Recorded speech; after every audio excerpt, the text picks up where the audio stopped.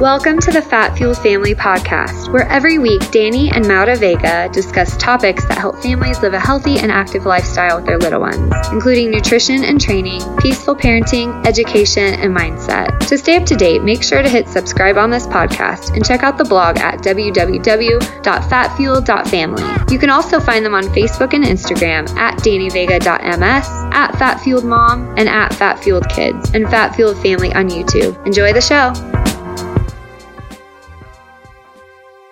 Hey guys, we want to take a minute to talk about a revolutionary idea that our friends shared with us in February that has completely changed our lives. For those of you who know us well or have been listening to us for a while, you know how much we love to travel. Imagine having a VIP 4 to 5 star travel experience at 2 to 3 star prices. Imagine getting paid to travel. Well, all of these things have now become our reality, and we can't not share it with our listeners. Now that we know what we know, we will never pay full price on travel ever again. If you're interested in joining us and millions of other people who have been traveling the world and living their dreams, just email us at hello@fatfueled.family for more info.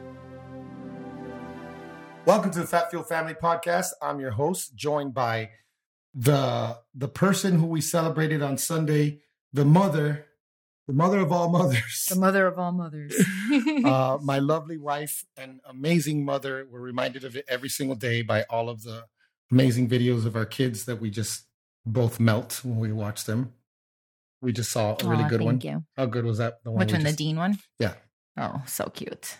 So cute. He was, he Our loves... kids are so lucky, for real. Like, I can't just like, if I want to see a video of myself, like I got to go find a VHS and hope it's like not destroyed and try to convert it at Walgreens. And I know. Go like on like a serious mission to try to get a video of myself. And there weren't a lot of videos when they were 5 or 3 or anything like that. Yeah. I mean, and Dean and Desmond, like Dean today or yesterday, I watched this video several times. He loves to take off his clothes, and he's been doing that since he was like 2 or 3. And I just started filming him. Obviously, not his whole body, but his body. And I'm just like, buddy, you're naked. There's people, literally there were people coming over, remember? Yeah. He took his clothes off for the people that were coming. Yeah, because like to him, he doesn't know, Kids are so innocent. They're just like, why not? It's fine. He's like, I want to show them my butt. My butt. And I'm like, but buddy, that's a private part. You can't show them. And he was like literally like confused. Very confused. He's like, I don't understand. What's the big deal? He's so freaking cute, man. Oh, man. I love our kids. Let me tell you guys have been hearing us because we record and we're not fake at all. So you guys know that we've been struggling a lot, but not to say that the struggle is over, but there's several things between the main one being our decision to be more proactive and take more action and do things that will bring value to us and everyone around us. But then also just some of the stuff like things are opening back up, and other people that are like-minded, all of our friends that, we kind of knew they were on the same page. They're speaking up as well. And I just think it's really good to have these conversations. We need to be able to, you don't have to debate. You don't have to do anything like that, but you should be able to entertain different ideas and come up with your own. Because if you're just spitting like verbatim, what you're hearing, there's no synthesis there. It's like what my friend said, it's parroting. And I don't think that's safe. And I don't think that's how we come to truth. We have to entertain everything. So I'm getting off my soapbox because, we got a really cool guest today. Our guest this week is Tony Nikolaopoulos. Did I say it right? Yes. All right. Yeah, born in San Antonio and raised in Dallas, Texas, he spent almost a decade working across the country as a landman in oil, gas, and wind energy, eventually finding his niche, building and reviewing chain of title for land acquisition projects, building maps, and doing preliminary project due diligence.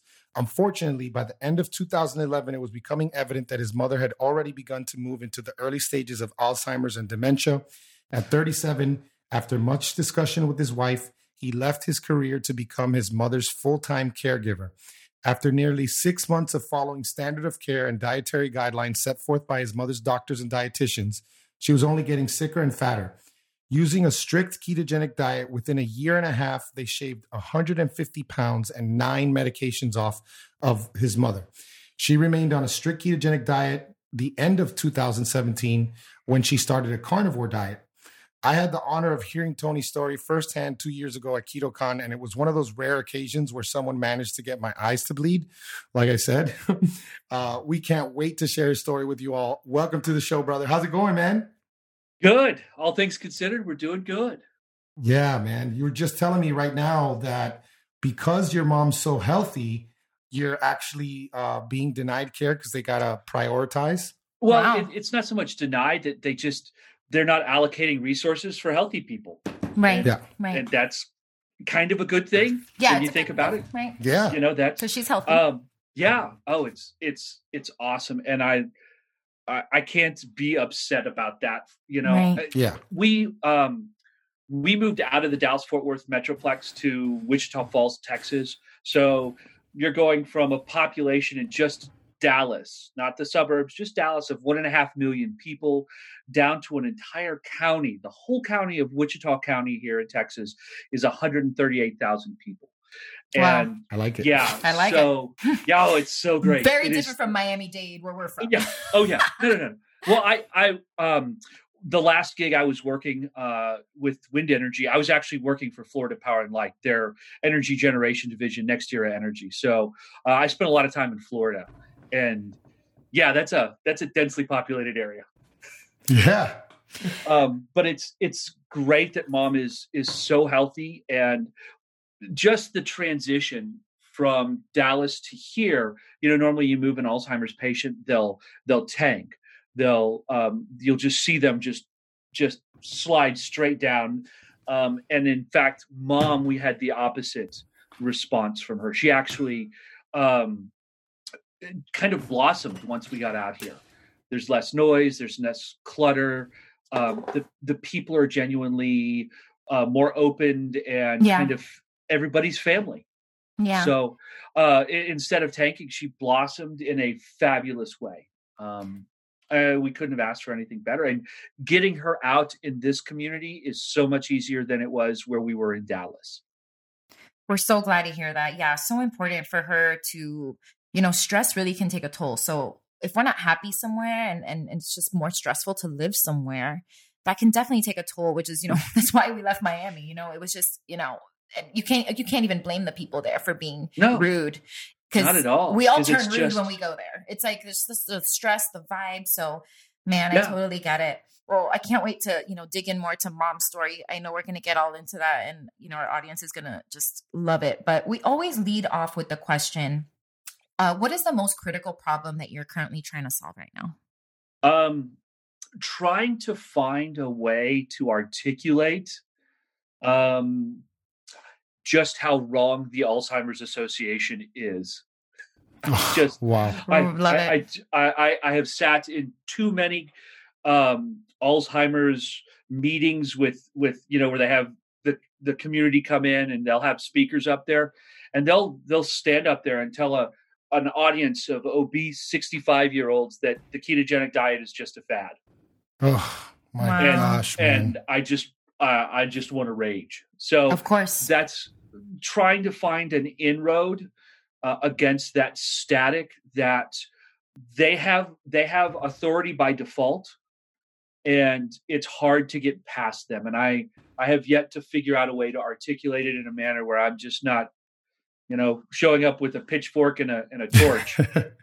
Well, when you've been going to a lot of these like conventions and meetings to educate yourself and stuff, are you ever given like a platform to share your story or anything like that? Well, actually, last year I managed to. I talked to Aaron from AD Keto.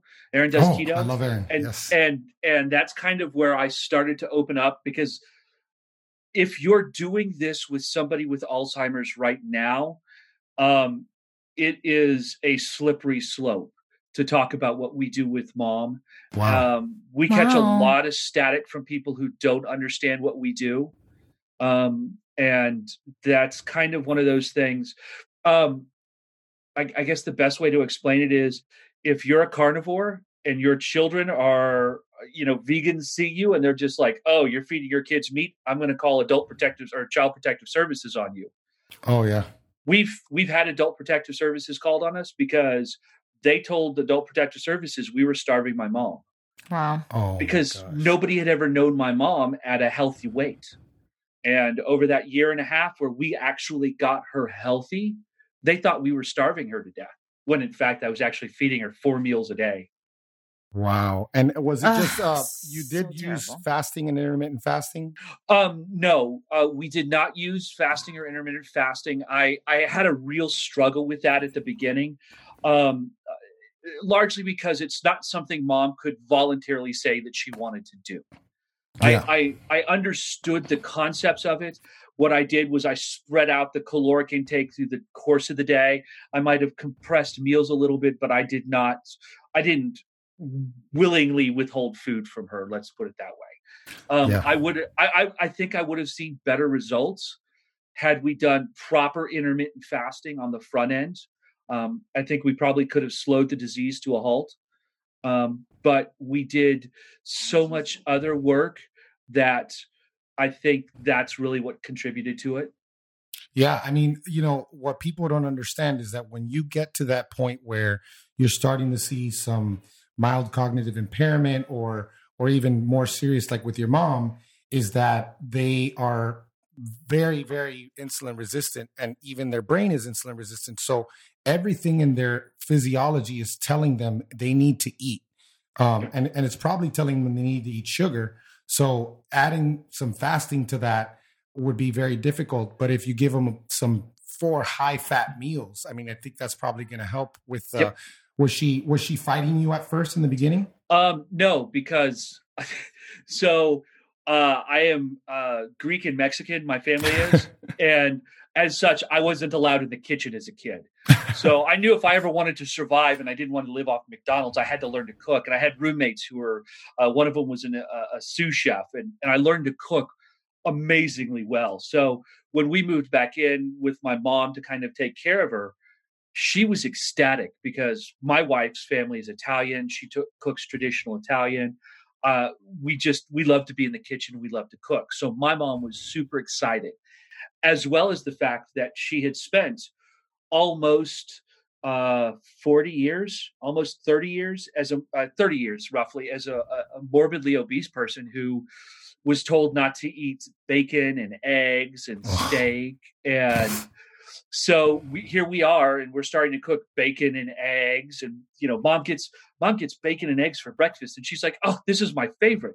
To this day, she's still excited about bacon and eggs every morning. So am I. I mean, yeah. Every morning when I make my kids bacon and I still have to fast, I'm just like, "Oh, this is the worst thing ever. This is the worst." That smell. As my wife reminds me constantly, breakfast is an any time of the day meal. So, exactly. Oh, I agree. I always have breakfast. I just have it, in the afternoon. Yep. Yeah. Bacon is always first thing. Well, look, man, I want to, before we get back into this, I want to just take a second because we're doing this Doers series. We're just wanting to highlight people such as yourself who have taken obstacles and really, turned them into triumphs, into success stories. So can you tell us, like, what have been some of the biggest obstacles you faced in your life, and how did you respond to them? Probably the first, I grew up, both my parents were educators. I grew up in a neighborhood I shouldn't have. There's no reason on earth we should have been in the neighborhood we were in Dallas, because they were just educators and everybody else was like CEOs of Fortune 500 companies. Oh, nice. My mom's elementary school that she was the principal at, you could walk out the front door and there was a cul-de-sac, a road that just kind of went into a dead end. That street is now where George Bush lives. Oh, wow. So there's no reason I should have been able to grow up in that neighborhood. So I didn't really have a tough childhood, like, really tough things. But one of the earliest things that I dealt with as a kid, though, in the early 80s, my middle brother was diagnosed HIV positive. Oh, wow. And at the end of his life, he came to live with us. Ultimately, cancer killed him. Cancer of the mouth that progressed north. So he lost he lost his eyesight, and eventually, as it progresses into the brain, it kills you. He lived with us when I was in middle school and up until he passed away the summer of me going into my sophomore year of high school. And that was really the first time well, not really the first time, but the most I had ever done kind of as a beginning caregiver, caring for somebody who was going through that. Because my parents during the summer were like, okay, we have to go and do summer school so we can have enough money to feed a teenage boy and his older brother, who are now, who are in our house. And as you guys will know shortly, teenage boys will consume everything in sight. They may even consume. Oh, no, it gets worse? Oh, yeah. Oh, gosh. my middle brother, my next oldest brother has 3 boys. And the running joke was it was cheaper to send them to summer camp all summer long than to let them stay at home and feed them. 100%. I only have 2. And every time people ask me if I'm going to have another one, I'm like, who's going to feed them? Who's going to feed this person? First of all, I'm not going to have a girl. I'm going to have a 3rd boy. And then remember, I have Danny here, who's like 8 people in one. Oh, man. So that's that. My brother Scott was really the first time I was involved with that. The first time I came in contact with Alzheimer's, I was much younger. And my mom's father lived with us for a short period of time. Like a lot of families, they'll move in, and then when the family can't give them the kind of care they need, they'll transition them to a nursing home, a memory care unit. Yeah. And kind of, I was raised by rabid stoics, and I didn't realize that until I got older. Wow. And my parents are just like, look, this is life. You can hold on to the things that make you feel bad, or you can hold on to the things that were good, that make you happy, that you learn from. And even the bad things, if you take things to learn from them and use them and apply them, so the next time you're confronted with them, you can do better and it's easier. That's how I was raised. My dad would always say, we learn by doing. I love that. Right. That's kind of one of those things that I understand that completely now. Ryan Holiday, the concept, the obstacle is the way. Yeah. This is the path. It's just how it is. I can whine about it, and I can be poor pitiful me, and I can go onto social media. I could vague book and get all the sympathy, but it doesn't solve my problems. No. And that's, I need to solve the problem to the best of my ability, that my mom has a good end. And I think within caregiving, we tend to look at what makes us as caregivers feel good about what we're seeing when we see our loved one being erased by this disease. Yeah. And we forget that we have to be the parent now. And this is the weird dynamic of this, is that we become the parents. Mm-hmm. And in doing so, we have to make the hard decisions about what is best for them. And like you were talking about, being hungry and wanting sugar, there's a fascinating thing to that. When mom became fat adapted, and I started to feed her some of our signature meals that are kind of her staples now, she would get the same kind of excited that the generic grandma in a nursing home gets when she gets a bowl of ice cream. Wow. After that first bite so we do what we call chuck bites, and we'll take a chuck roast, cut it thin, slice it up into bites. It tastes like ribeye, and I can afford it. Nice. So it's small enough and chewable for mom, but she'll take that first fatty bite, and it's got a little bit of salt on it. And she'll take a bite and she'll just light up. Oh, my favorite. And that's the extent of it. And it's not a battle to get her to eat. It's a battle to get her to slow down while she eats. And we still battle that. We've finished first quarter of year 9 with mom since her diagnosis. That's crazy. Wow. And we're still battling to get her to slow down, because she's so happy every time she gets that. Again, like the bowl of ice cream. And I think what we're seeing is less of a that myth that, the last thing they can taste is sweets. No, I think what we're seeing is the body ramping up as a hormonal response, and releasing those endorphins of, hey, I can metabolize this and make fuel out of it. Just a theory. Yeah. Well, shoot. I mean, if there's something happening where her mind, the reward centers, her body's like, oh, this is good, and it's translating into like those feelings of like the reward centers are being activated, which makes a ton of sense. Plus, it's got full of flavor. Fat has so much flavor. So much flavor. Yeah. Yep. Yeah. So, man, I can relate to what you're talking about on so many levels. My grandmother did, unfortunately, have Alzheimer's, and she did die with dementia and Alzheimer's. And I didn't know what I know back then. And I get so angry thinking about it, but it won't be wasted. So now I can tell my mom, you know what I mean? Like my mom's got to get her crap together. And now she knows I'm sending her research, and all of this stuff is preventable. So with that being said, can you tell us about your own health journey and just how you came across, ketogenic and carnivore diets and what your results have been? So for myself, I dominoed into this when we got mom, when we became her caregivers. I did everything the doctors told me for the first 6 months. She got sicker and fatter. And at the beginning of this, I took meticulous notes. Okay, do this, give me all the meal plans. We'll prep the meal plans. I weighed and measured everything she put in her mouth for 6 months. Wow. And we had exactly the opposite results that they told me. And when I went back in and I said, what's wrong? Why is this happening? And they said, either she's getting food for somewhere else or you're lying. Well, I had to put a lock on the door to our pantry and child safety locks on the refrigerator to keep mom out of the refrigerator to begin with. So she wasn't getting food anywhere. And I'm doing everything you told me I'm doing, and you're telling me I'm lying. And after I left the doctor's office that day, I went over across the street from where we lived was a Barnes and Noble's bookstore. And I went into the diet section, and they've got that massive bookcase that goes from the floor to the ceiling. And you're looking at all these covers and you realize this is real world, tangible clickbait. That's all this is. All of this is just garbage.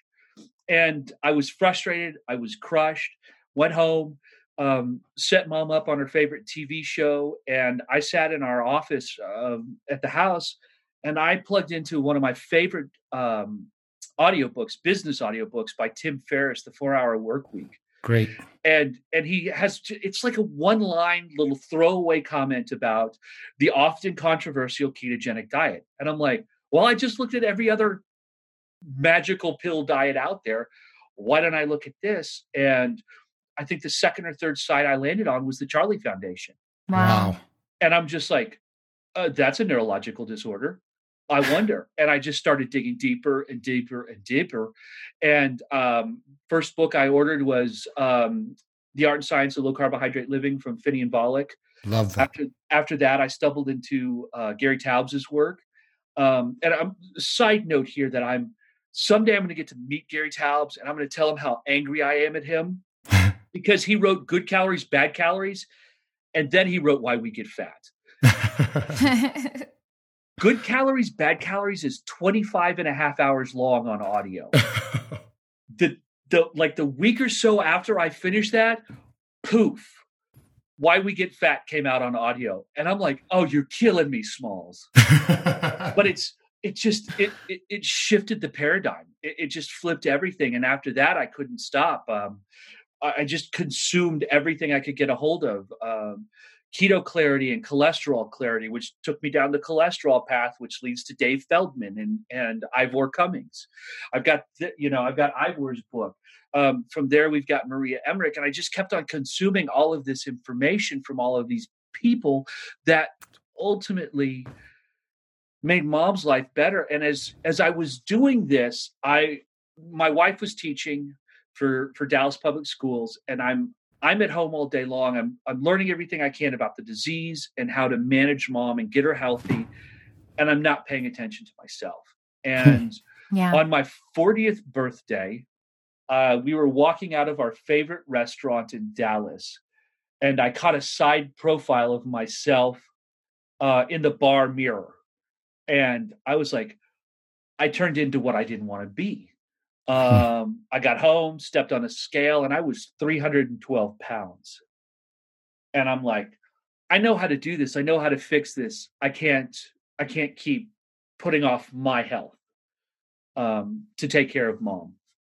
Yep. And my wife, that just that summer, getting ready for school, and she's going buying new clothes, work clothes, dress clothes for teaching, and the feeling that when your wife cries, it crushes you, and you want to make the world stop and right all the wrongs in the world that make her feel that way. Yep. And I could hear Mel in the dressing room crying because she had never had to buy clothes that size before. Wow. And I'm like, I got to do something about this. Yeah. So we started to eat like mom, and I shaved off 75 pounds. Wow. Mel shaved off 35 pounds, and it was beneficial for us. It really worked. I didn't have the time necessarily to go to the gym and do the things that I wanted to.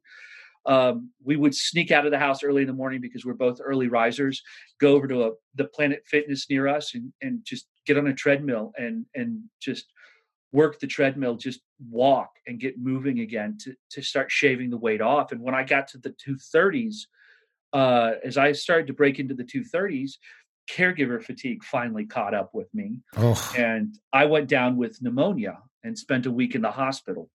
Wow. And at the same time period, and kind of everything kind of multiplies, at the same time period, we're in the process of selling my mom's house. Because we had made an agreement with ourselves, when she no longer recognizes us or the house, then we will consider that a time that we're free and we'll pack up and leave Dallas. Right. And we just randomly landed on Wichita Falls because we work out of the house, so we don't have to be anywhere specifically. Right. And Wichita Falls has all the requirements we wanted. We wanted a university. It has a military base, so when mom finally passes on, they can facilitate her remains to the National Cemetery in Dallas, where she'll be buried with my father. So that's a big Right. thing also for me as well. And we wanted a specific size. We didn't want 300,000 people. This is the perfect size community for us. It just works out great. We have just enough big name commercial restaurants and businesses here, but just enough mom and pop that it keeps everything just grounded. And it keeps us out of trouble that way as well. I love that, man. And I love that. I mean, you shared the fact that here you were helping your mother lose 150 pounds. And of course, like it happens with a lot of us, especially when we got someone else to take care of, you didn't have time to take care of yourself, but you guys had that aha moment. And all you did was you duplicated what you did with mom. And here you are. I mean, I absolutely love that. I just now we got to really spend some time talking about your mom's story. So we'd love for you to share your mom's health journey. What type of lifestyle did she live before? What were the warning signs? And then share all about the diagnosis and the diagnosis and the treatments, from beginning to now. This is the part that I think people really benefit from. Yeah. Okay. So there's two lives before, I should say, for mom. There's the first life before me and before she married my dad. So my mom was born in the 30s. And let me caveat this also. My mom was born in the 30s. My dad was born in the 20s. So I'm way last child. There's almost a 30-year spread between my oldest brother and I. So huge spread. I'm the kind of the funny story. So mom gets pregnant. We're living in San Antonio, or they're living in San Antonio. She goes, and we're talking the 70s. So she goes up to the OBGYN. My dad's downstairs in the waiting room with all the other dudes. And mom comes back, sits down, and she hands dad the paperwork, says, "I'm pregnant. What did we do?" And my dad, without missing a beat, kind of looks at it and goes, "Well, I think we've already done it." And and that just kind of, they're like, okay, cool, we're going to have a kid. My mom was about to turn 40. My dad was already in his 50s. And her life before me, I'm my mom's only child. I'm my dad's third marriage.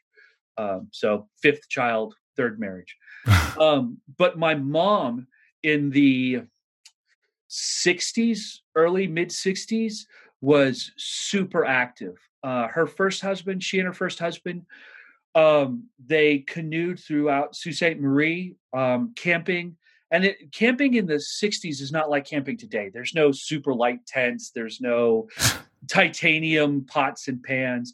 You got to have some strength, and you've got to be physically active to do it. And they spent, I think, 2.5 weeks, 3 weeks doing that 3 or 4 times. I mean, they loved being outdoors and being active. My dad, who is also a part of this story, because my dad passed away with Alzheimer's, kind of under the dementia umbrella as well, in 2007, after almost 8 years of him going through that.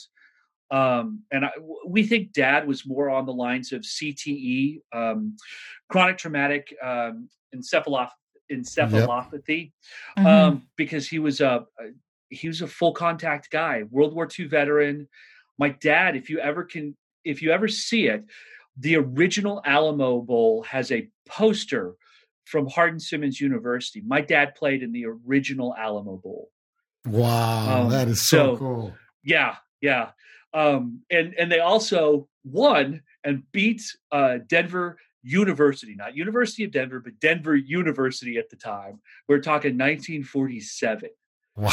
So, but that kind of gives you an idea. My dad was a football coach in high school for high school kids. He was a full contact guy. And my mom was also physically active until their careers kind of flourished. That kind of the double-edged sword of being successful. You wind up being your own worst enemy. And they worked so hard. And we're talking back in the days before computers did everything. So they're, as elementary school administrators, or my dad was middle school at the time, administrators, they were handwriting schedules for an entire school, balancing classes and things, and they were working nonstop. And they were still active, but as we know, you can't outrun or out exercise a bad diet. Yep. And in the late 70s, early 80s, they started taking all of the diet advice from their doctors. And, hey, you need to cut the fat out of your diet. You need to start using vegetable oils. Oh, here's this stuff, I can't believe it's not butter, Parquet, Country Crock. You need to start using that. These things are better for you than real butter. It's full of fat and you'll die of a heart attack. So they start doing that. And at the same time, I'm starting to go to school. 1979, I'm a kindergartner. And it's one of those things, or 1980, I'm a kindergartner.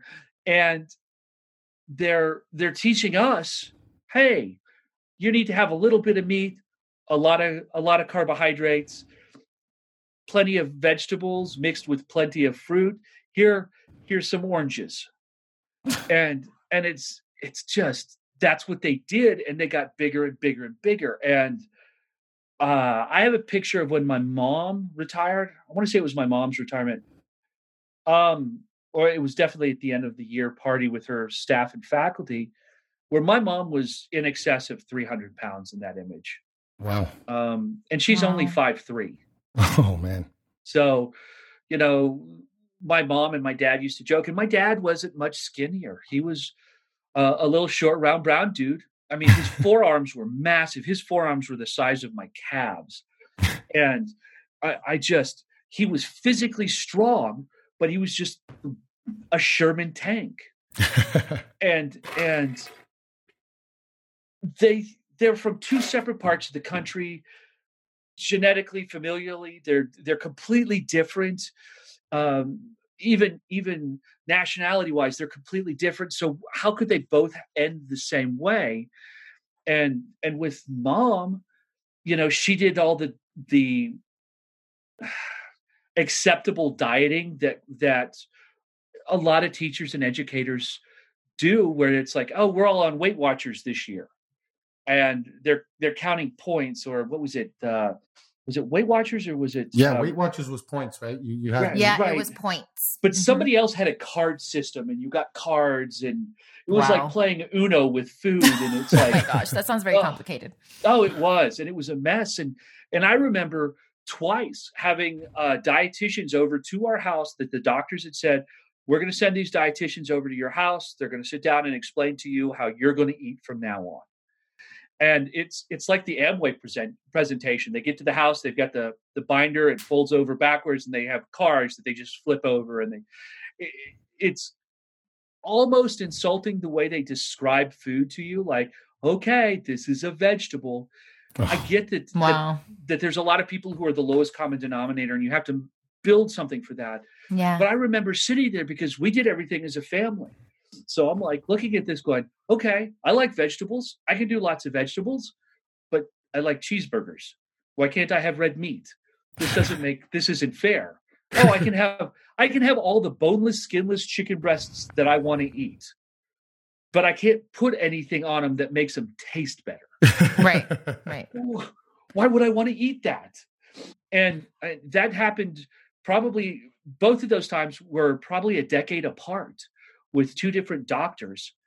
And the results were the same. Mom and dad failed miserably. They were hungry and cranky all the time. And I'm not talking like just like the month of adaptation. They tried to stick it out for 6 months, almost a year. And this is back in a day and age when it seems like a long time ago now, that schools actually had cooks that actually cooked real meals. You could get real vegetables. Like you could pick the vegetables that you wanted, and you got real meat, and everything didn't come out of a package and was just reheated. It was a real meal. And there was no Chick-fil-A or Pizza Hut in the school. Like Friday was pizza day. Like we all knew Friday's pizza day. Nice. Thursday was burrito day, but you always got real vegetables. You could choose real milk or skim milk. So they were getting real food at lunch. They weren't getting fake food, but they still failed miserably. There were no chips in the house. Chips only existed during football season. You could only watch them during a football game. That was the rule of the house. Okay. And even then, we just didn't eat a whole lot of them. But then again, we're in Texas, so we tend to judge a Mexican restaurant by how good its salsa and chips are. And my parents were no different than that. And it was one of those things that their food wasn't a lot of cake and candy. I didn't see cake and candy until much, much later on, after they were already retired, that I start seeing cake and candy a lot. But I just didn't understand why they were so fat. And they were out, like worked in the yard, went on walks. When they were light enough, they had bicycles and they go on bike rides every once in a while. But as they got fatter, that happened less and less. Of course. And it's not like they sat at a desk. One of the hardest things in either of their schools, their secretaries made them carry walkie-talkies with them, because they were always out moving around the school, in the classrooms with the teachers, working, side by side, always up, always moving.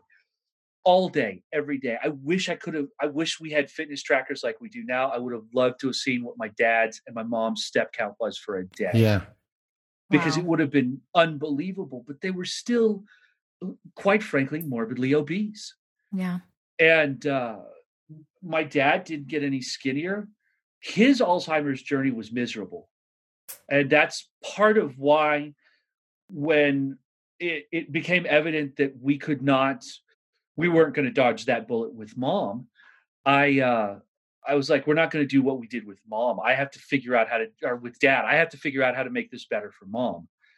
And like you were saying earlier, you get frustrated about the things you didn't know. And Mel reminds me of this all the time. She's like, you can't be mad about the things you didn't know. Yeah. Yeah, I know. Like with my brother Scott, when he was dying of cancer, when the cancer was killing him, we're feeding him potatoes and carbs because you've got to keep your energy up. And dad, being a football guy, you always carb load because you got to have the carbs for energy. Yeah. And after looking at the metabolic approach to cancer, I kind of get crushed thinking about, we expedited this possibly. Like, my brother could have maybe survived this had things been, and Mel just goes, no, you can't do that. It's hard not to, right? You're tempted because you get mad because you're talking about the fact that your parents, they weren't slobs. They weren't sitting at home all day. They were following what they were supposed to. And then you all did what you knew best with your brother, but it's hard not to get angry at the fact that there's people that are put in charge of this and we rely on them for this information. So I understand it. And then the kicker to all of that is you're 110% spot on. And then when you go back to the doctor blames you for not doing what they told you to do when you're doing what they told you to do. Wow. Yeah. And it's crushing, and experiencing that firsthand just makes you seethe with rage. And you can't beat Alzheimer's. This is the hard part. This is where we have such a hard time. I have a hard time talking openly about Alzheimer's and caregiving, because everybody is pray for a cure, pray for a cure, pray for a cure. The cure has been in our hands the whole time. The cure is literally prevention. You can't regrow a leg. I sincerely doubt we can regrow the brain. And an Alzheimer's patient's brain is literally starving. It's shrinking. Yeah. And it can't metabolize enough nutrients, if you want to look at it that way, or energy to function long term. Dr. Georgia Eads talks about how you can function off of about 25. The brain can function off about 25% glucose, I think is what it is, and then we can supplement the rest with ketones. Yep. Yeah, and it helps so much. It makes a difference, but the powers at B are like, nope, we're not going to talk about it. We're just going to call it a fad. We're not going to starve grandma. Anybody who tries to starve grandma is a horrible person. It's like, but she's not starving. Like, she's eating an amazing amount of food and she's doing great. So one of the things, especially with this type of, medicine, anything that has to do with the brain. So dementia, Alzheimer's, brain injuries, concussions, and then mental health. I don't know if you follow, you probably do, but Dr. Daniel Amen, he is the one that, started with the SPECT scans. Yep. And that's something, when I heard him say this, it's what I've thought my whole life. It makes no sense. But in his TED Talk, he says, psychiatry and all of this type of stuff, it's the only time in medicine where we don't look at the actual organ. And so he has shown so many scans of, late term Alzheimer's. And it's honestly depressing, because he says that these brain scans show that this brain was probably deteriorating from the time this person was in their 30s. But nobody knew, because virtually nobody looked. And it's just so important that we seek out these doctors and, try to find doctors, because they are out there, and there's more and more coming out that really, understand this and are on our side, because, and, being more innovative and not, being so dogmatic, and just making sure to always continue to learn and expand and keep up with what's going on. Because goodness, like, you can they've already shown that you can reverse these symptoms of dementia and Alzheimer's just with coconut oil. Yeah. So, it might sound, a lot of people hate that we say stuff like this, but it's the truth. We gotta just realize, like, how the brain works, and and that this has a lot to do with lifestyle and, pretty much everything to do with lifestyle and diet. It's just. Yep. I absolutely. I've got all of Dr. Amen's books. He's amazing. He was one of the early people that I started diving deep into as well. And that paid off, not so much for mom, because by the time you get the diagnosis, like you said, you're 20 to 15 to 20 years into the brain, starving already. Mm-hmm. However, in 2016, my wife went in for a standard well woman exam. They found something, turned out to be a teratoma cyst. Mm-hmm. So outside of the ovary, diameter of a softball and oblong shape. She goes through day surgery. She comes out a rock star. Mel is phenomenal. She in college ROTC, watching her run was like watching a gazelle run. I mean, she was phenomenal. Has always been athletic. So going into this, she was like the perfect candidate for this. She comes out, goes in, has surgery on Monday. We take her home. Friday morning, she wakes up and she can barely catch her breath. She develops a pulmonary embolism, lands in her left lung. Wow. Like most of us who are healthy, we don't know what we're allergic to until we're allergic to it. Right. And one of the things we found out that she had an adverse reaction to was Lovenox, the blood thinner that they gave her. Whoa. She bled out for almost 10 hours in the hospital. Holy smokes. So thanks to That's not cool. No, not at all. So thanks to Dr. Amen, I was aware of SPECT scans. They were in the kind of back of my mind. I hadn't really thought about that with Mel and a traumatic brain injury. We had to get her through the first 6 months where she was on a blood thinner. Yeah. We see old people, causes of death, aspiration, which develops into pneumonia. And anytime you see pneumonia, you can attribute that normally to aspiration.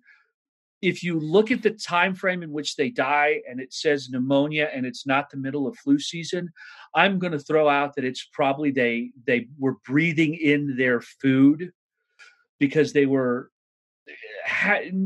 don't really work with them in nursing or homes one-on-one. And it's really a tricky situation to work with somebody eating. It's just, it's tough. So that's a lot of where that comes from. But another risk of this is a fall risk. And here I've got Mel, who is otherwise perfectly healthy, except for the pulmonary embolism. And she just popped her head in the door and did the whole like Supergirl move. But she's otherwise healthy, but she's on a blood thinner, and that's the only medication she's on. And she's a wreck.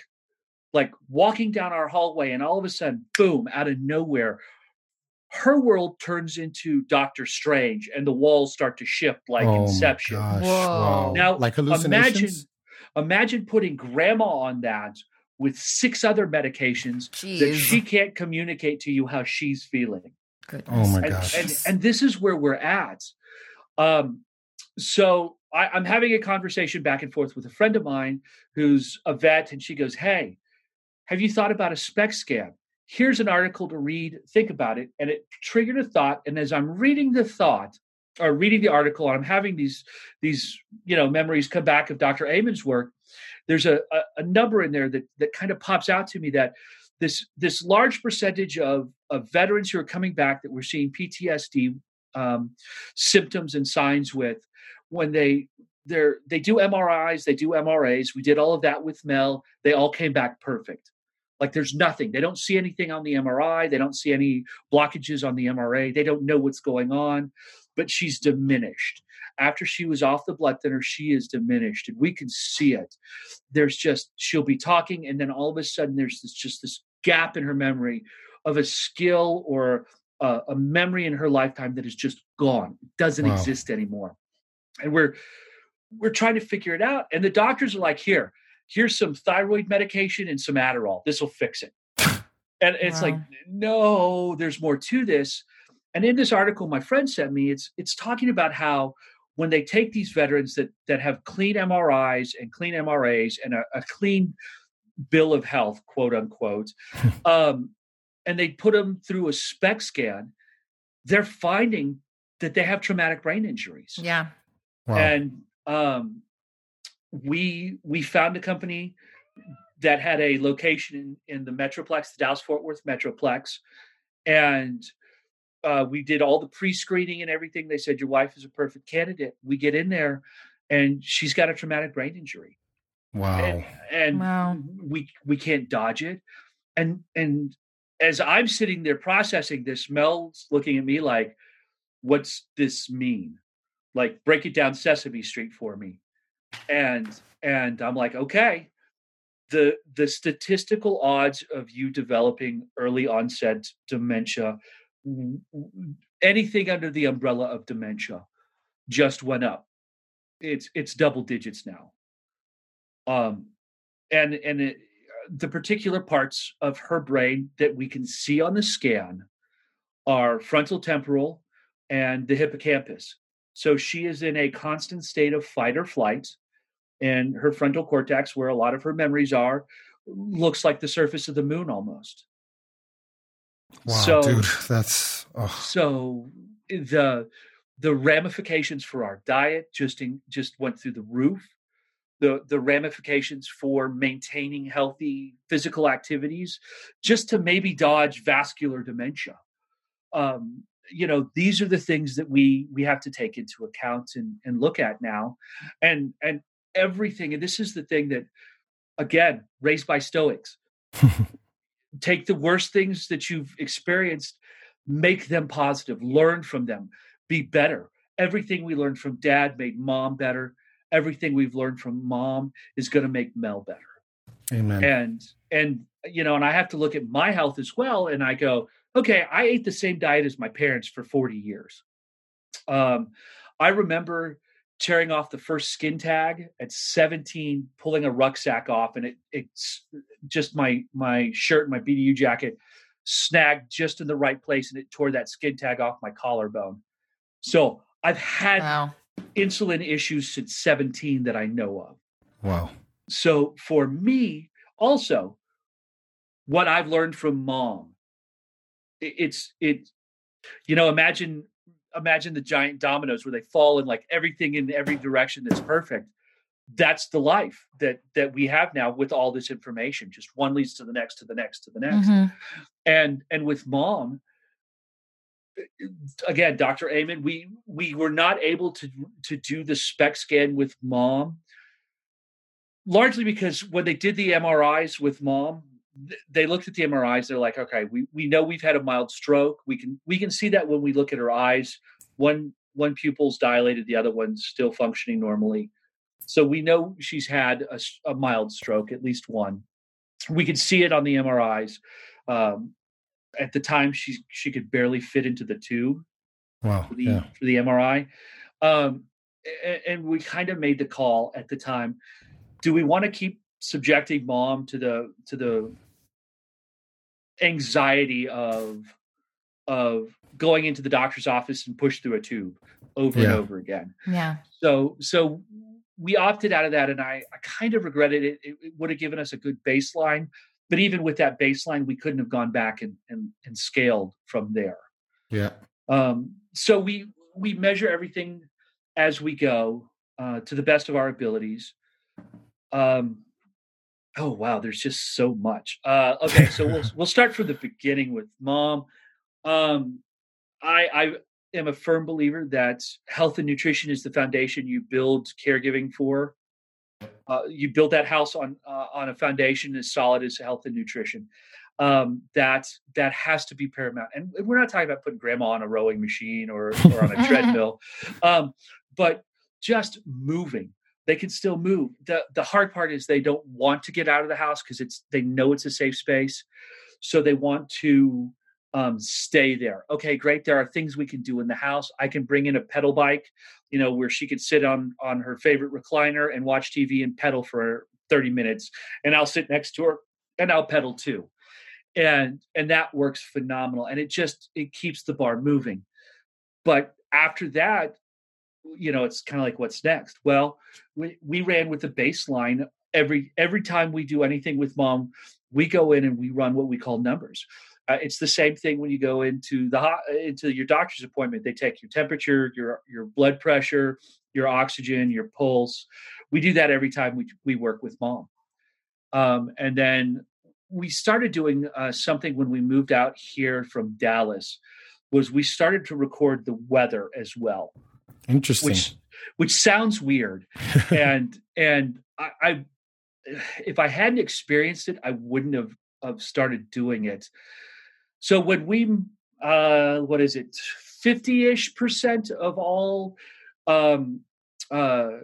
people who need care with any form of care, whether it's Alzheimer's, dementia, or another ailment as they get older, they live and stay within their own home. About 30% live with family caregivers, and then the rest are spread up between nursing homes, long-term group homes, hospice, or hospitals. But that kind of 30% bandwidth, when we see them drop, that move from their home to their child's home, which is usually what that is usually not in the same community where they're from. Okay. And when we moved out of Dallas, large metropolitan area, huge. The whole metroplex consumes like 9,000 square miles. It's massive. Wow. To Wichita Falls with, 138,000 people total in the county, the dynamics of the weather actually change here. So we know big metropolitan areas act as heat sinks, and you wind up with almost a static kind of weather. It doesn't shift as drastically as you are when you're out in the county, out away from those areas. We could see it when something moves into like Dallas, Fort Worth, Austin, San Antonio, Houston. You can watch a massive weather pattern split in half and go around it and then come back together. Wow. Once it goes around them. So when we got out here, my mom started to do this crazy thing where when the weather would shift, she would start to grind her teeth so loud I could hear it outside of her bedroom with the door closed. Wow. At night. While she slept. Okay. While she slept. And it was just freaking me out. Well, it trickled into daytime when she was awake, and we couldn't figure it out. So we started looking out, she's in her room. We have a TV room, a massive room for her, playroom for kids essentially. And she's watching her TV and she can see out the windows and she's grinding her teeth and looking out the window, and there's a storm outside.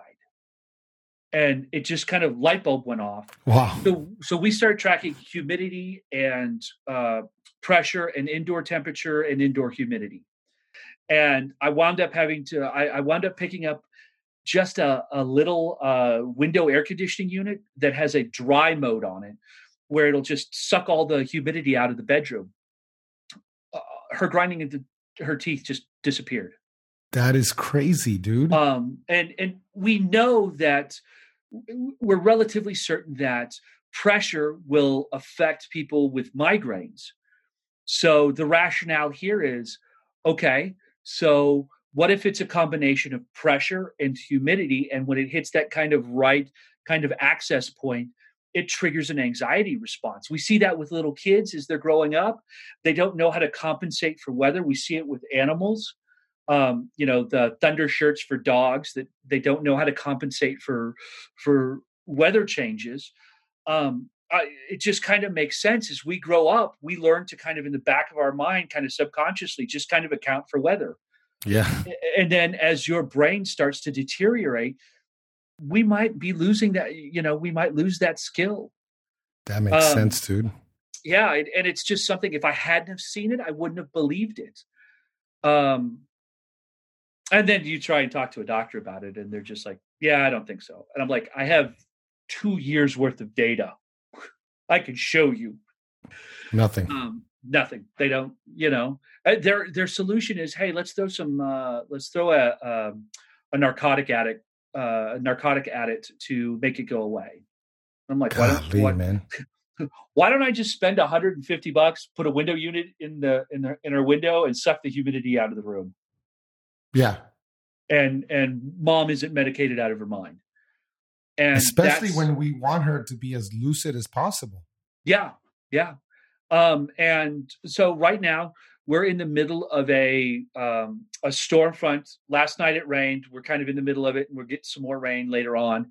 So today we got up, ran through our morning routine. Mom's a little on edge, but we keep everything. We manipulate the environment in her space as much as we can. She's doing okay. We do lunch. And then instead of deciding to keep her up after lunch, we're like, why don't we go ahead? We'll put mom down for a nap. She'll take a 2 to 3 hour long nap. And then we'll just add that on to the end of the day. The days are getting longer. We can do that during summer. So mom will be up till 10 o'clock tonight. Okay. And she'll be a rock star most of that time, hopefully, depending on how severe that storm is. And if the storm's really bad, then we'll close the curtains in her room.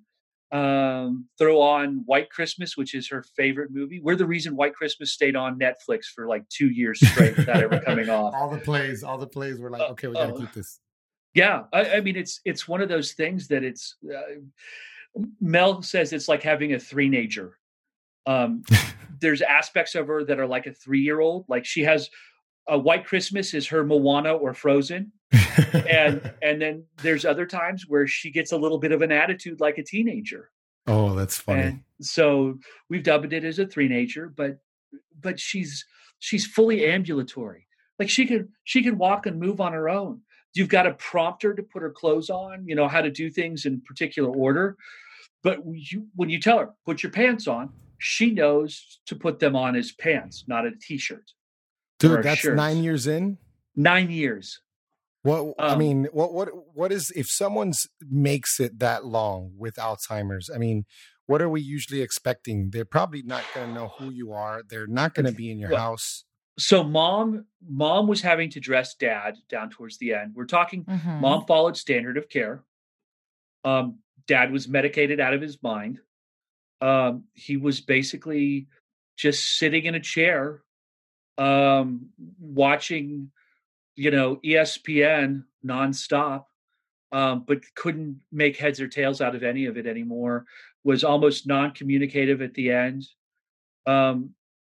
Dad fell and broke his femur in the kitchen because he wouldn't use his cane. Wow. And I'm the cane Nazi. I'm also the food Nazi, but I'm also the cane Nazi. And mom, conditioned response. Mom always has her cane. You can't get away from the gait apraxia that comes along with dementia. They all suffer from it, and it's one of the telltale signs that dementia is present. And so she's got a bit of a stupor and a shuffle, but she can move. When she goes to the bathroom, we have to be there with her, not so much to take care of her and catch her, but to prompt her to do the right things. She'll get confused on the order sometimes. Like she'll flush the toilet, sit down, and forget to pull her pants down. Okay, so we can compensate for that. Yeah. But when she does that, we have handlebars on the toilet, the safety bars. So she's a little bit confused about their presence sometimes and misaligns. This is the crazy part. She'll get her, and this gets to the real detailed stuff that some folks get kind of sketchy about, but it's necessary to understand. Of course. She'll get her pants about halfway down. She'll see kind of in her periphery that she's not lined up, and she will move laterally, holding onto her pants that are halfway down. She's consciously moving laterally to line herself up to use the toilet. We're in year 9 of Alzheimer's. That's not supposed to be. That's here. A big deal. Yeah. And this kind of gets to one of the things that when you tell people this, they'll regurgitate the same thing all the doctors tell you. Well, if you've met one Alzheimer's patient, you've met one Alzheimer's patient. Well, I grew up with an extremely high number of twins in my life. I don't know how that happened, but there were 6 or 7 sets of identical twins. And I can tell you one thing about all the twins that I know, every last one of them is an individual and they are not identical. Exactly. And we're talking about the way the brain works in an individual. When you start compressing all of the data, when you see it, we live in a beautiful time for this. And I think the only reason I can do what I'm doing now with mom that I couldn't with dad is because of the democratization of information. Yes. And the crowdsourced hive mind that we can access. As much as I get angry and frustrated with social media, it has its benefits. There are caregiver groups on Facebook that are 150,000 people strong. Wow. And when you start looking at their stories and there's literally comments out there with thousands of likes, and you read the comments like, well, what medications are you on, are your parents on, or your loved one on? Mine is on X, Y, and Z. And there are thousands of comments and thousands of likes, and there's only 3 or 4 medications. So how can you tell me that in a world with, how many millions of people are suffering from Alzheimer's right now, but every time we get to a gatekeeper, they tell you, no, what you're seeing is unique. I've dealt with thousands. You've only seen one. Everyone is 110% unique. But our solutions for this are only within this narrow bandwidth. Unacceptable. And that's again, back to why diet and nutrition with, and I absorbed everything that I could. Dr. E, her work, like everything on YouTube, I've absorbed. Every podcast she's been on, I've absorbed. We love her. Because she is just so phenomenal. And it's her work on both ends of the spectrum with Alzheimer's, dementia that she talks about, but also mental illness. Yes. Her, Dr. Bredesen, Amy Berger, the stuff that Max Lugavere is doing, Dr. Mary Newport, those are the key people. Dr. Amen, those are the key people that really affected how I viewed the disease. Oh, and I can't remember their names because I never keep the book in my hand long enough. I always put it in somebody else's hand. I've probably given away 10 copies of the 36-hour day since we started this. It's about caring for someone with Alzheimer's. I think they're on their 6th edition. Wow. But it gives such a brilliant insight into the mundane things that we don't think about when dealing with our loved ones, like just how intimidating a bathroom can be. I traveled for work for almost a decade. And one of the things you learn when you first start is if you think you're smart, go to your neighbor's house and try and use his shower. and it applies in travel so much because everywhere you get, every hotel you're in, the shower is different. What a great point. Yeah. And every time mom walks into that bathroom, it's not the same to her. And she has to work harder and harder to hang on to the skills to adapt.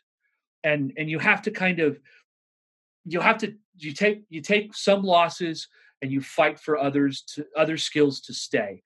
So we have the safety handles on the sink now because mom doesn't know hot from cold. So, okay, she's protected from that. We don't use the sink anymore. We go through a mountain of wet wipes. Baby wipes are just a godsend with this.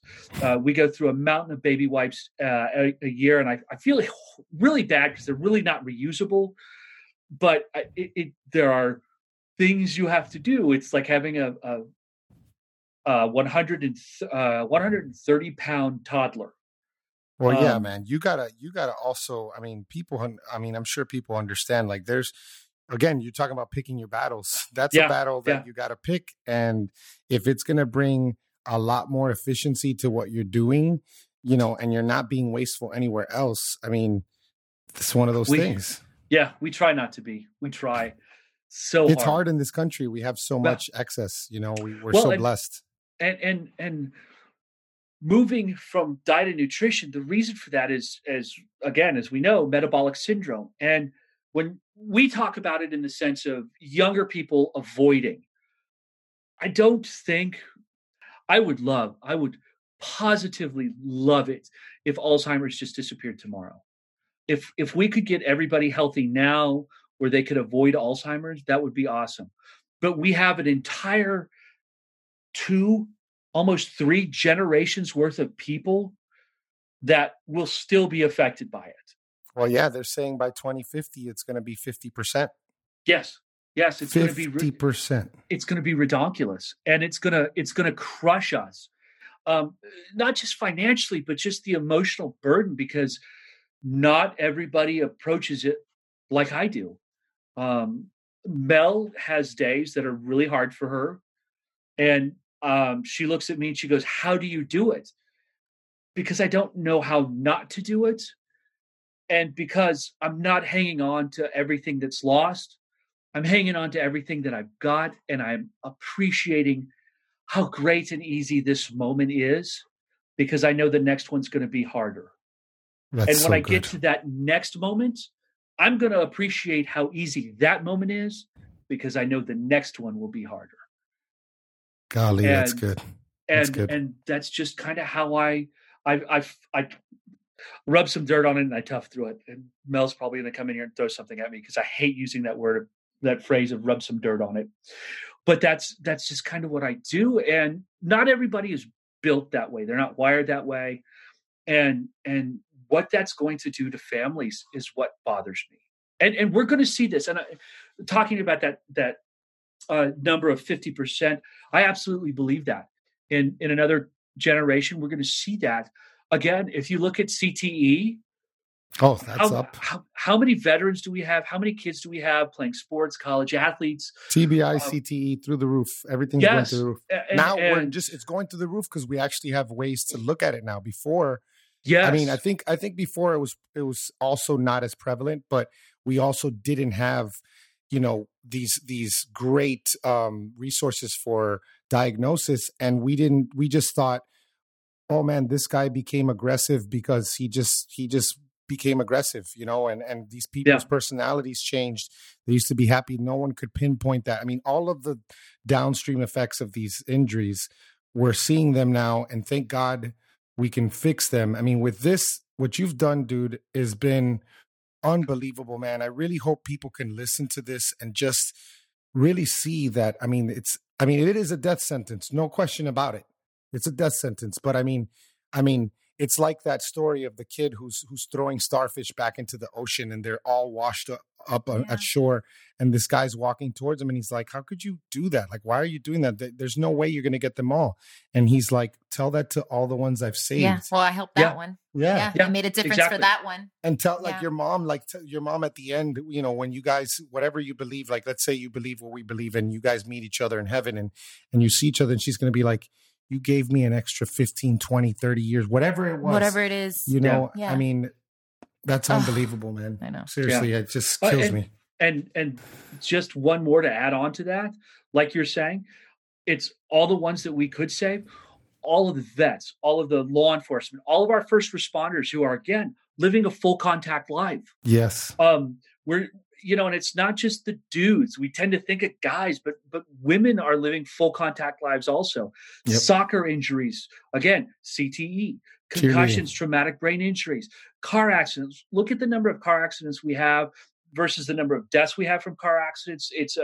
The teeter-totter is imbalanced, but you got to remember that something as light as being tapped from behind, that's not something that devastates the car, can lead to a traumatic brain injury, a concussion. And we're seeing that across the board in everybody. This doesn't care where we come from or what color we are, or what nationality we are. It's happening to all of us because we're all the same. Like we can fudge some of the numbers, but we are bound by the laws of biology, human biology. And yeah, we're a lot kind of unique, but we're all broken differently. And this type of broken, if we don't address it when we're young, we might not get to know being old. And it's as simple as like basically a strict ketogenic diet, right? Just eating the right foods. Did you count calories? Did you do any of that? Any supplements too? I was wondering about that. Like any type of supplementation or? Like adaptogens or ketones or anything? So we did not count calories. I'm the guinea pig in the house. Since I'm the only one who has any genetics related to mom, I'm the guinea pig. So whatever mom ate, I did first. We did not count calories, but we focused on well, I guess sort of, we focused on her fat macros and ratios and tried to make sure she was heavy fat. Coconut oil, like a lot of people, miscalculated coconut oil once, You will only do that once. Then I was at the second KetoCon, which is when I met you. And I met the guys from, they do keto supplements. They do a great MCT oil in pill form. Kiss My Keto. Oh, yeah. Oh, yeah. I met them and I started using their C8 MCT oil pills with Mom because she could still, she knew what to do with them, and she didn't have a whole lot of medication to take or supplements.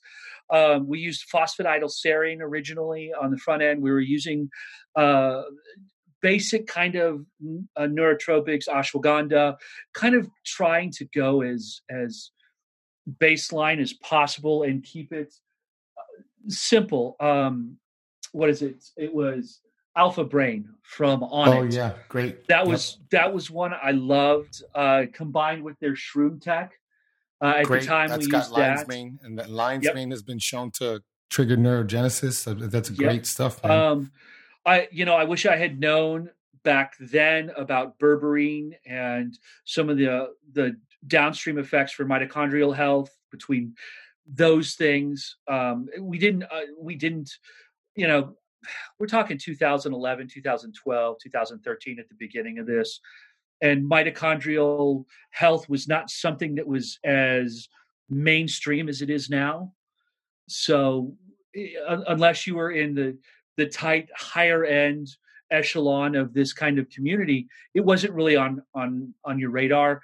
And I was so overwhelmed at the time that I could only focus on the things that I could kind of focus on. It was in the periphery. Yep. But I if I had it to do over again, there would be some things I would change.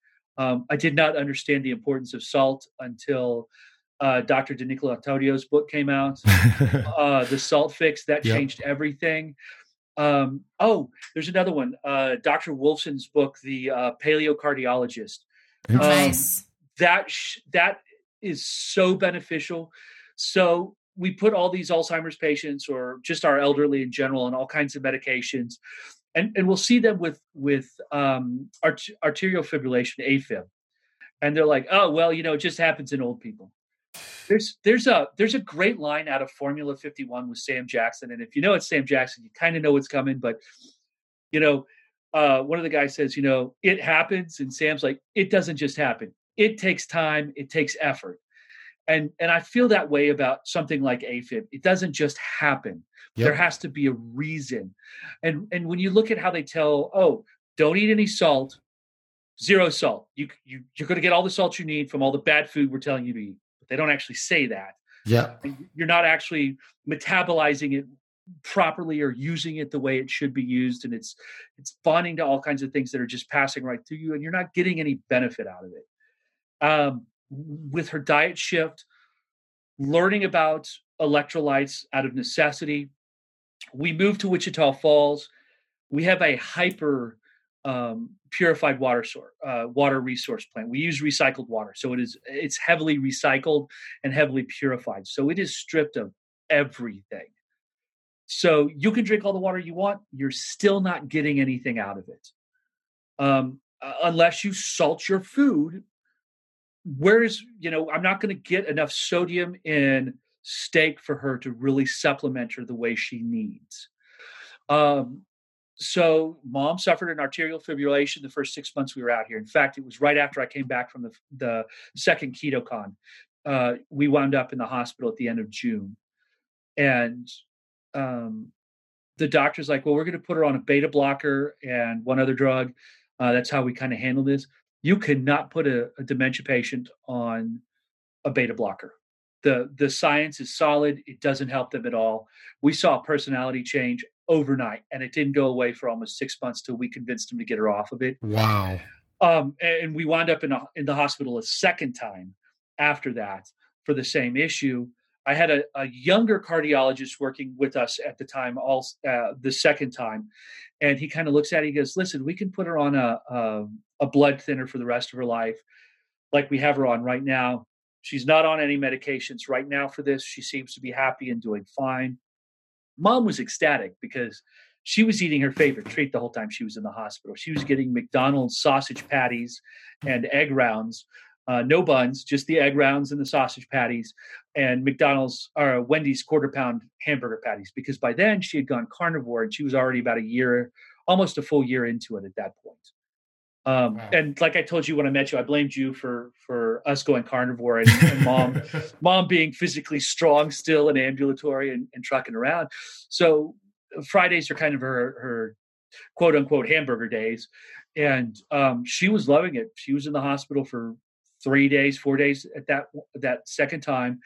And they're like, yeah, we're just not going to worry about this. We're kind of concerned about her ketone levels and her kidneys.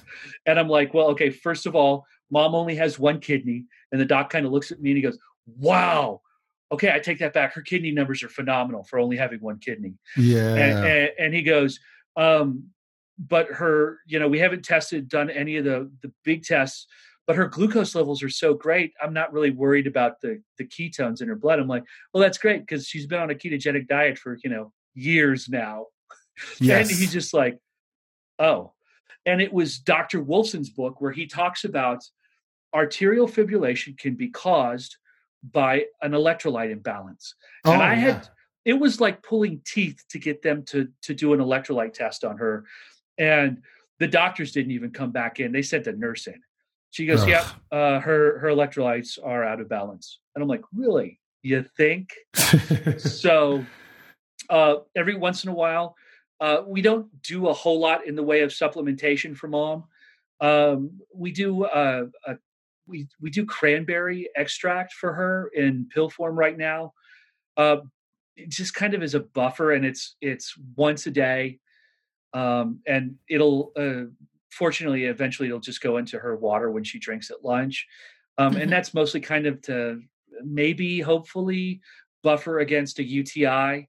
Gotcha. Because again, metabolic syndrome, it just wrecks you. I can heal just about everything with mom except for her eyes and her bladder.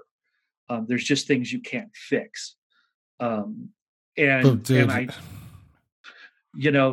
we do that. We use Keto Chow's electrolyte supplements. Yep. I love those. They're droppers. Super easy. Pardon? The little droppers. Yep. Yeah. It's absolutely perfect. I buy the big bottles and then I just have a dropper there handy, and it goes into her water every meal.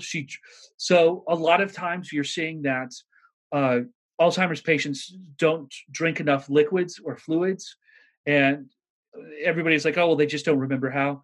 No, they're not thirsty because you feed them so much garbage all the time. They're just not thirsty. That makes sense. So we kind of apply what we call bar rules. Why do bars have salty snacks on the counter? To make you drink more. Oh, that's great. So mom's meals are salted, so she wants to drink. There's enough,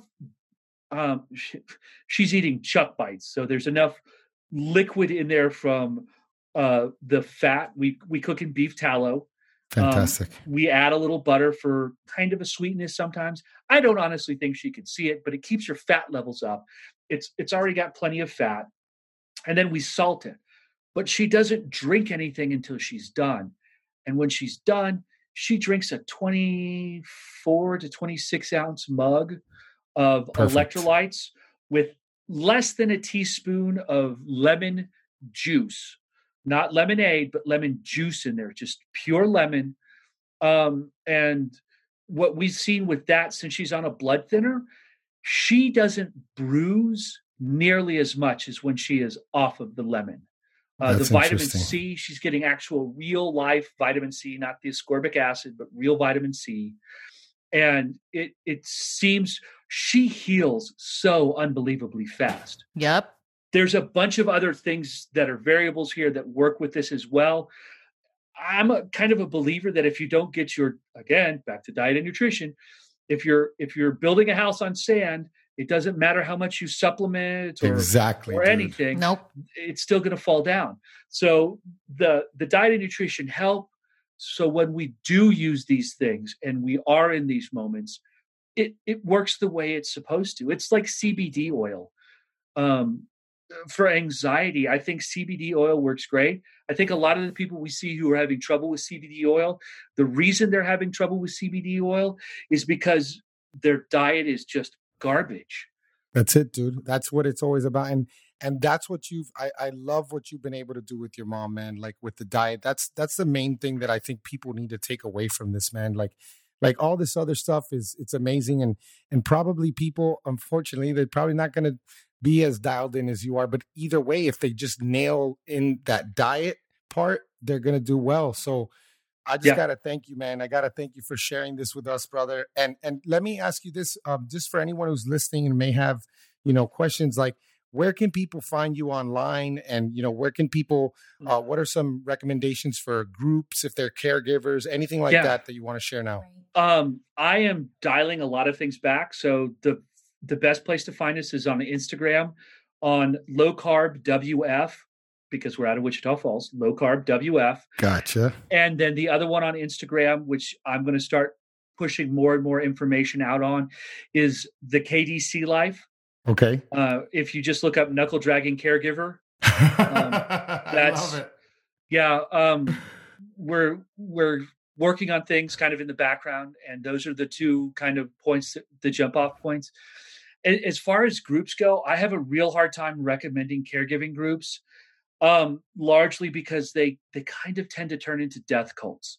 And I hate to say it, but the hierarchy and pecking order is, how traumatic is your mom and how far gone is she and how tough is your life? And that's just not healthy in the long term. The best thing anybody can do is find and put together a group of people that are family or not family, who are supportive and helpful in a constructive way, not just a reaffirming whatever you think, but a way like, hey, you're screwing up. Let me help you not screw up. Or can I help you kind of fix this? Too often we look at support as validate my horrible ideas. And that's not constructive in the long term. Gotcha. And I wish I could say there were groups out there. Like the best thing for anybody who's starting in caregiving is read the 36-hour day. Gotcha. Just hands down. That is the best place to understand where you're going to be start to finish. That's, man, can't ask for more than that, brother. Dude, I thank you so much for coming on and taking the time. Yeah. It was great to catch up with you, man. Oh, I'm glad I could help. Thank you, brother. Take care. Thanks, man. Bye.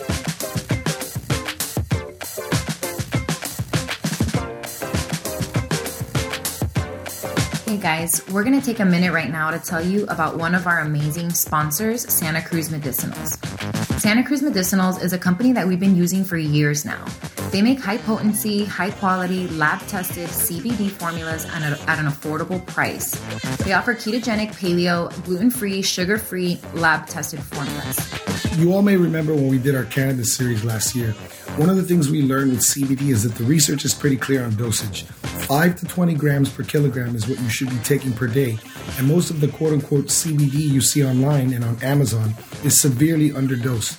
Most of these products are offering dosages that are so low, you'd have to down a bottle a day. That's why we love Santa Cruz Medicinals, because they offer highly dosed, potent CBD with clean ingredients, and they have several cool products, but we want to share our favorites with you. So what are your favorites, my love? All of them? No, really. I have yet to try a product from them that I don't love. However, I will talk about some of my ride or die products. So during my cycle, I get horrible migraines, guys. And my go-to is definitely their peppermint tincture or the 10,000 milligrams to get a potent anti-inflammatory dose. Peppermint has been shown in studies to relieve migraine pain. But let's talk about the pain salve real quick, because this I use for almost everything. And everyone in this household agrees we cannot live without it.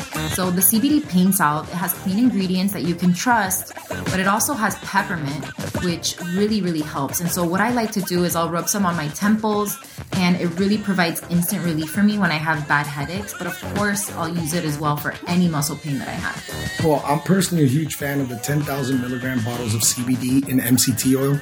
I put it in my coffee, and then again at night, I'll put some more in, like some broth or whatever drink I'm drinking, a hot tea, to get an adequate dose for the day. I also love the pain salve, especially when I'm extra sore. We usually take turns massaging it onto each other, and it always does the job. You guys also have to try the new CBD infused hemp and collagen protein. If you're a fan of horchata, you will love this one. Oh, that one is so good, guys. We just tried it and it is so good. So yeah, if you're interested, check them out. You can find them at scmedicinals.com. And of course, don't forget to use the code FatFueledMom at checkout to save 15% on your order and get free shipping, guys.